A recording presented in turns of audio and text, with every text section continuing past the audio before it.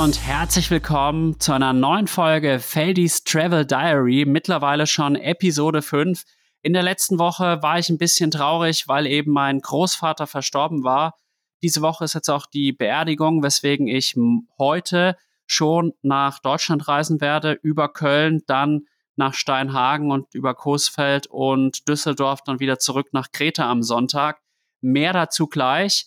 Und auch in den vergangenen 6-7 Tagen ist sehr, sehr viel passiert. Allen voran natürlich ein großer Einschnitt. Am Donnerstag, vor einer Woche knapp also, hat Uli mich hier verlassen.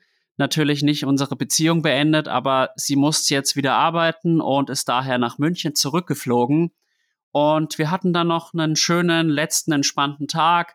Ich habe auch noch ein bisschen Sport machen dürfen. Und dann waren wir nochmal in unserer Lieblingskneipe, Mafro Mastakis heißt es. Das ist so 900 Meter entfernt vom Ortskern von Jojoupoli. Ist dort sehr günstig, aber hat echt dafür Top-Qualität. Und der Inhaber ist auch total lieb, spricht zwar kaum ein Wort Englisch und man muss sich mit Händen und Füßen verständigen, aber wir waren halt dort, dann haben wir ihm gesagt, ja, Uli fliegt jetzt. Dann hat er natürlich verstanden, dass wir beide abfahren und das ist natürlich nicht der Fall. Ich traue mich jetzt mittlerweile auch gar nicht mehr dorthin, weil ich irgendwie nicht möchte, dass er verwirrt ist. Aber eigentlich ist das auch Quatsch, weil im Endeffekt freut er sich, wenn er Gäste und Kundschaft hat und er freut sich sicher auch, mich wiederzusehen. Und dann hat er uns auch noch, als er erfahren hat, dass Uli abreist, beziehungsweise er dachte, dass wir abreisen, ein Souvenir mitgegeben, und zwar eine kleine Packung Olivenöl und dann noch eine ordentliche Packung Raki. Und da zählt auch wieder mal die Geste. Wir haben uns total darüber gefreut. Und Mafro Mastakis ist uns in der Zeit, wo wir hier waren, wirklich auch ans Herz gewachsen. Und dann sind wir nach Mafro Mastakis. Wir hatten dann auch noch einen kurzen Spaziergang am Meer, weil Uli auch unbedingt nochmal das Meer sehen wollte und genießen wollte. Uns dann auf den Weg zum Flughafen begeben in Heraklion. Ich habe wieder den Fahrerjob übernommen und nach circa 1,5 Stunden sind wir dann in Heraklion am Flughafen angekommen. Dann habe ich typisch gretisch den Wagen erstmal illegal abgestellt, um dann Uli auch noch mit rein in den quasi Abflugbereich des Flughafens zu begleiten. Und es fiel sowohl ihr als auch mir sehr, sehr, sehr schwer, Abschied zu nehmen. Es war ein sehr emotionaler Moment, weil wir dann realisiert haben, jetzt geht das Sabbatjahr so richtig los und damit halt auch die Zeit der Trennung. Und wir sehen uns natürlich regelmäßig, jetzt sogar durch den Tod meines Großvaters eher als gedacht, nämlich schon morgen Abend, worüber ich mich dann auch wieder freue, Uli doch nur eine Woche nicht gesehen zu haben. Aber danach warten halt 6 Wochen auf uns, an denen wir uns gar nicht sehen. Und das wird eine Herausforderung, das habe ich ja auch schon in den letzten Folgen angedeutet. Aber insgesamt werden wir das schaffen. Ich merke auch immer mehr, wir sind ja auch verlobt, aber ich merke auch immer mehr, wie sich meine eigene Einstellung zu der ganzen Beziehung im Laufe der Zeit verbessert hat, würde ich sagen. Ich weiß wirklich, dass Uli die Frau ist, mit der ich mir mein Leben aufbauen möchte. Und wenn ich an sie denke, muss ich wirklich sagen, das ist für mich die perfekte Frau. Sie unterstützt mich in jeglicher Hinsicht, trägt jetzt auch hier dieses Sabbatjahr mit. Wobei ich da auch sagen muss, sie hätte auch mitgehen können. Das habe ich ihr ein paar Mal angeboten, aber ich konnte auch verstehen, dass sie das dann nicht getan hat. Aber was ich damit sagen will, ich bin im Moment felsenfest von unserer Beziehung überzeugt und das ist ein sehr, sehr schönes Gefühl. Und nachdem ich Uli dann verabschiedet hatte am Flughafen, habe ich mich dann nochmal in den Osten begeben, um mich mit dem Markus, das ist ein guter Kumpel von mir, zu treffen und dort noch ein paar Tage im Osten zu verbringen. Ich kannte den Osten ja schon, weil wir ja am Anfang unseres Trips in Sitja waren und es war ein schönes Gefühl, viele Orte, die ich mit Uli schon erlebt hatte, dann nochmal zu erleben, dort zu sein. Zum Beispiel waren wir in der Hiona-Taverne, wo es so tollen Fisch gibt. Da war ich mit Markus gleich 2-mal, habe einmal Dorade gegessen und dann wieder einen sehr leckeren Saganaki. Und den anderen Tag habe ich noch Linguine mit Shrimps, angeblich die Spezialität des Hauses, verspeist. Und es war eines der besten Fischrestaurants jemals, in denen ich gegessen habe. Also wenn ihr mal im Osten Kretas seid, unbedingt auch dorthin gehen. Am Freitag habe ich mir dann auch eine längere Radtour gegönnt, 66 Kilometer. Ich dachte, dann schaffst du bestimmt in 2 Stunden 15 oder was. Denkste, waren am Ende, glaube ich, 2 Stunden 45 oder 50, weil einfach 1100 Höhenmeter auf diesen 66 Kilometern waren und man dann doch an vielen Stellen auch vorsichtig sein musste. Aber ich bin dann auch nochmal an Cerro Campos Beach gefahren mit dem Rad. Auch den verbinde ich mit Uli. Dort hatten wir einen total schönen Nachmittag. Von dort bin ich dann auch auf eine einsame Insel geschwommen, die so 1 Kilometer vom Hauptstrand entfernt war. Und bin dann zurück. Dann haben wir eben in der Hiona-Taverne gegessen, der Markus und ich. Und den weiteren Tag habe ich dann nochmal ein kleines Läufchen gemacht. Und dann waren wir am Ende nochmal am Strand in Vai, aber nicht in Vai selbst, sondern auf dem FKK-Strand tatsächlich, auch wenn ich an der Stelle sagen muss, wir hatten beide natürlich was an. Und da musste man über so einen kleinen Hügel klettern, um dann eben zu diesem Nebenstrand zu kommen. Und da war wirklich gar nichts los. Und das ist so krass, teilweise an diesen Touristenorten zu beobachten. An der Attraktion tümmeln sich alle und dann an den Nebenstränden kein Mensch, obwohl die auch nicht hässlicher sind. Aber insgesamt muss man jetzt auch sagen, vor allem im Osten hat man es extrem gemerkt, dass die Hauptsaison vorbei ist. Im Osten waren echt nur noch ausgewählte Touristen da und ich glaube, die Woche wird jetzt noch weniger sein, weil jetzt auch die allerletzten Schüler abgefahren sind. Die Griechen müssen jetzt auch wieder in die Schule, dann die Deutschen müssen in die Schule, einige andere Länder wie Luxemburg beispielsweise auch. Und insofern hat sich jetzt auch so ein bisschen das Publikum verändert. Es sind jetzt viele ältere Paare da, Menschen mit Kleinkindern. Und auch tatsächlich habe ich den Eindruck, dass mehr Aktivurlauber da sind. Zumindest nehme ich sehr, sehr viele Wanderer wahr, wenn ich zum Beispiel mit dem Rad unterwegs bin. Und dann hatten wir abends in Paleo Castro in der Mythos-Taverne ein leckeres Abendessen. Was man auch gemerkt hat dort im Osten, das Preisniveau ist nochmal deutlich niedriger, einfach weil es noch nicht so touristisch erschlossen ist. Der Osten hat aber einen ganz besonderen Charme, weil es ist alles ein bisschen ursprünglicher. Und was jetzt auch ganz gut war, genau die Tage, wo ich im Osten war, war es hier vom Wetter her gar nicht so gut, recht kalt und ein bisschen Regen sogar. Und im Osten war halt Sonne und schön warm und ich liebe die Wärme. Ich muss wirklich sagen, jetzt ist es so abends und nachts ein bisschen kälter, auch ganz früh morgens und mir ist das schon zu kalt. Ich bin jetzt so dran gewöhnt, immer gleich morgens um 8:30 Grad und ich lieb's einfach. Es ist einfach mein Way of Life quasi. Und dann am Samstag, da haben wir dann auch noch einiges unternommen. Da waren wir zum Beispiel beim Schwimmen. Ich bin dann mit dem Markus so am Strand, der heißt Itanos, haben wir uns hingesetzt und dann sind wir mehr oder weniger gemeinsam die Küste entlang geschwommen, so Richtung Land's End, weil wir waren wirklich im äußersten Osten von Kreta. Ich schwimme deutlich schneller als der Markus, weswegen ich dann immer so ein bisschen zickzack geschwommen bin, also hin und her. Wir haben dann auch ein paar Klippen noch mitgenommen, von denen wir dann ins Meer runtergesprungen sind. Und ich muss sagen, ich war da recht vorsichtig zunächst, aber bin doch froh, dass ich doch gesprungen bin, weil wenn man sowas irgendwann nicht mehr macht, dann wird man alt und ich möchte definitiv noch nicht alt sein.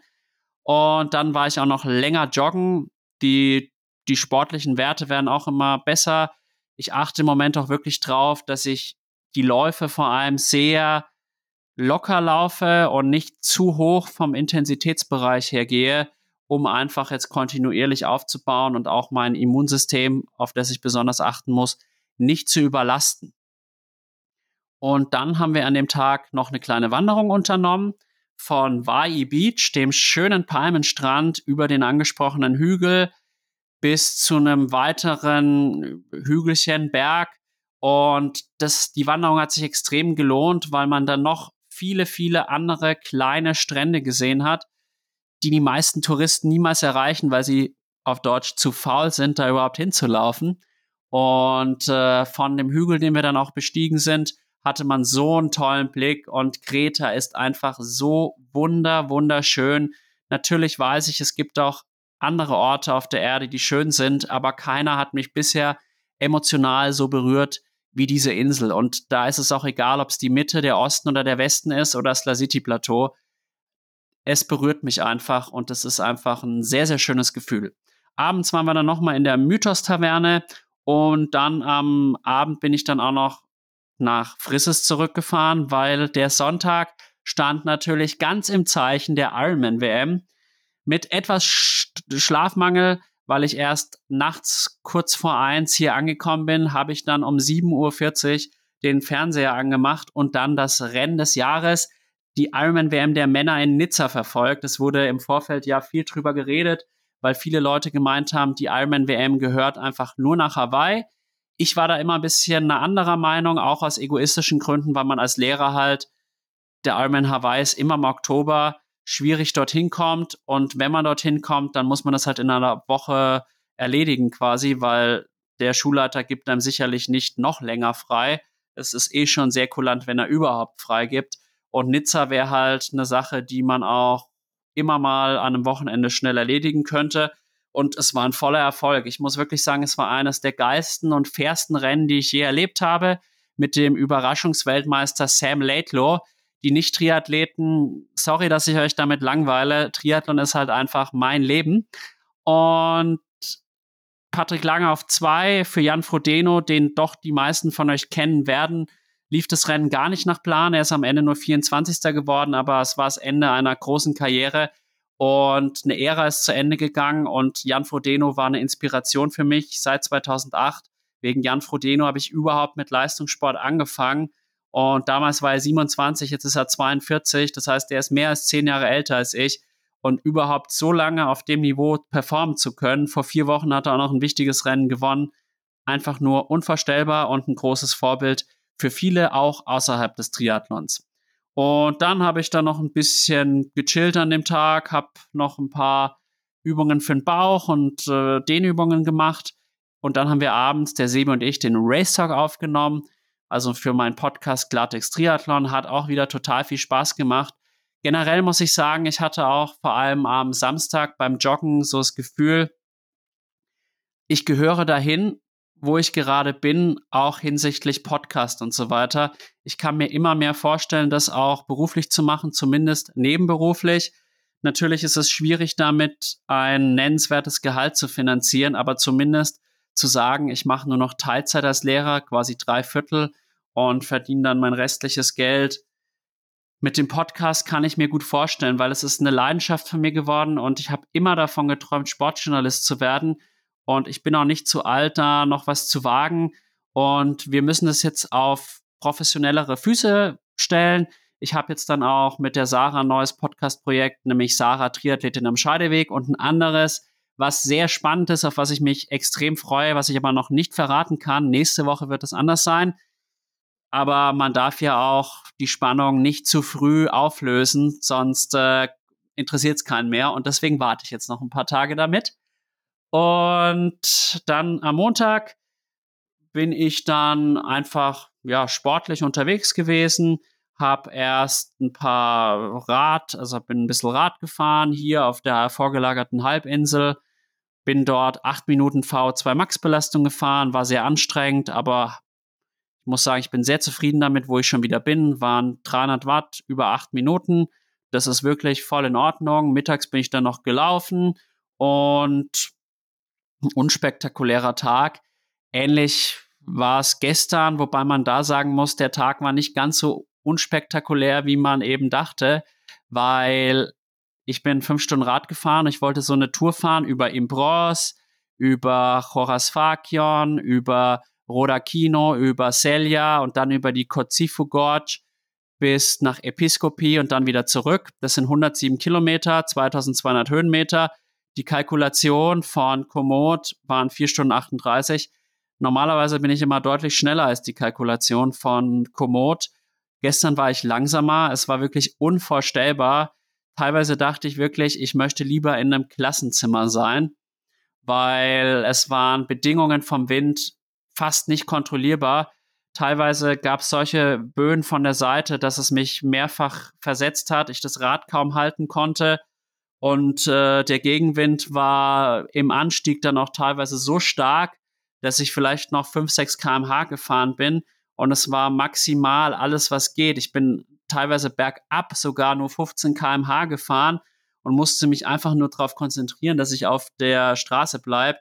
Es wurde dann so nach 70 Kilometern zum Glück ein bisschen besser. Dann musste ich allerdings noch eine kleine Hundeattacke überleben. Aber habe ich dann auch geschafft und dann war ich so heilfroh, hier wieder zu sein. Und dann habe ich den restlichen Tag mich erstmal ausgeruht, den Podcast mit der Paulina Kolas vorbereitet, abends dann noch den Podcast gemacht. Und generell waren die letzten Tage auch relativ familiär. Also ich habe die Gastfamilie ein bisschen besser kennenlernen dürfen. Ich habe auch die Despina, meine Hauptgastgeberin, näher kennenlernen dürfen. Wir unterhalten uns jetzt viel mehr. Ich bin auch extrem hier integriert. Also ich durfte zum Beispiel gestern wieder mit denen essen, haben sie mich eingeladen, gab ein leckeres Hühnchen, war ein männliches. Und dann gab es da noch Nudeln dazu und ein kleines Zucchini-Bohnengemüse. Sehr tasty auch wiederum. Heute früh habe ich dann wieder Pastries bekommen, mit Käse gefüllt. Also ich werde hier wirklich verwöhnt. Dann gab es am Sonntag, was glaube ich, Bifteki mit Kartoffeln und Pommes. Also war eigentlich so eine Mischung aus Kartoffeln und Pommes. Also es hat ein bisschen wie Pommes geschmeckt, aber auch ein bisschen wie Kartoffel. Ich würde sagen, so typische Griechenkartoffeln einfach, um es einfach zu machen und nicht kompliziert. Und diese Gastfreundschaft, die ich hier erlebe, ist außergewöhnlich. Ich fühle mich so wohl und der beste Nebeneffekt ist, dadurch, dass ich jetzt so viel Englisch reden muss, wird es auch wesentlich flüssiger alles. Und so viel sei verraten, ich brauche das auch in nächster Zeit mehr. Und dann, wenn ich in Spanien bin, möchte ich dann auch ein bisschen Spanisch lernen, um dann auch bildungsmäßig ein bisschen was aus dem Jahr mitzunehmen.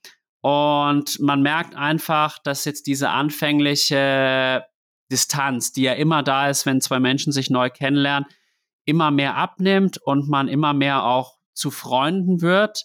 Und ich genieße das sehr, weil ich bin schon ein kommunikativer, offener Mensch, der auch auf Menschen zugehen kann. Allerdings auch es braucht, dass Menschen auf mich zugehen zugleich. Und ich glaube, dass die beiden, Rula und Despina, mir sehr geholfen haben in den letzten Tagen, weil ich am Sonntag schon so einen Tag hatte. Ich war dann das erste Mal in den 6 Wochen so richtig alleine. Gut, die Tage der Anreise auch, aber da war man so beschäftigt, da konnte man nicht viel nachdenken. Und dann dachte ich mir wirklich so, ja, was machst du denn jetzt hier alleine? Die Uli ist nicht da, ich vermisse die so, ich bin doch total aufgeschmissen ohne sie. Und mir ging es dann emotional am Sonntag gar nicht so gut. Und dann hatte ich aber genau am Sonntag diese schönen Erfahrungen, dass ich dann auch noch zum Essen eingeladen worden bin von den beiden. Ich kriege teilweise auch immer noch Orangensaft frisch gepresst, ohne dass ich darum bitte. Also die sind so lieb.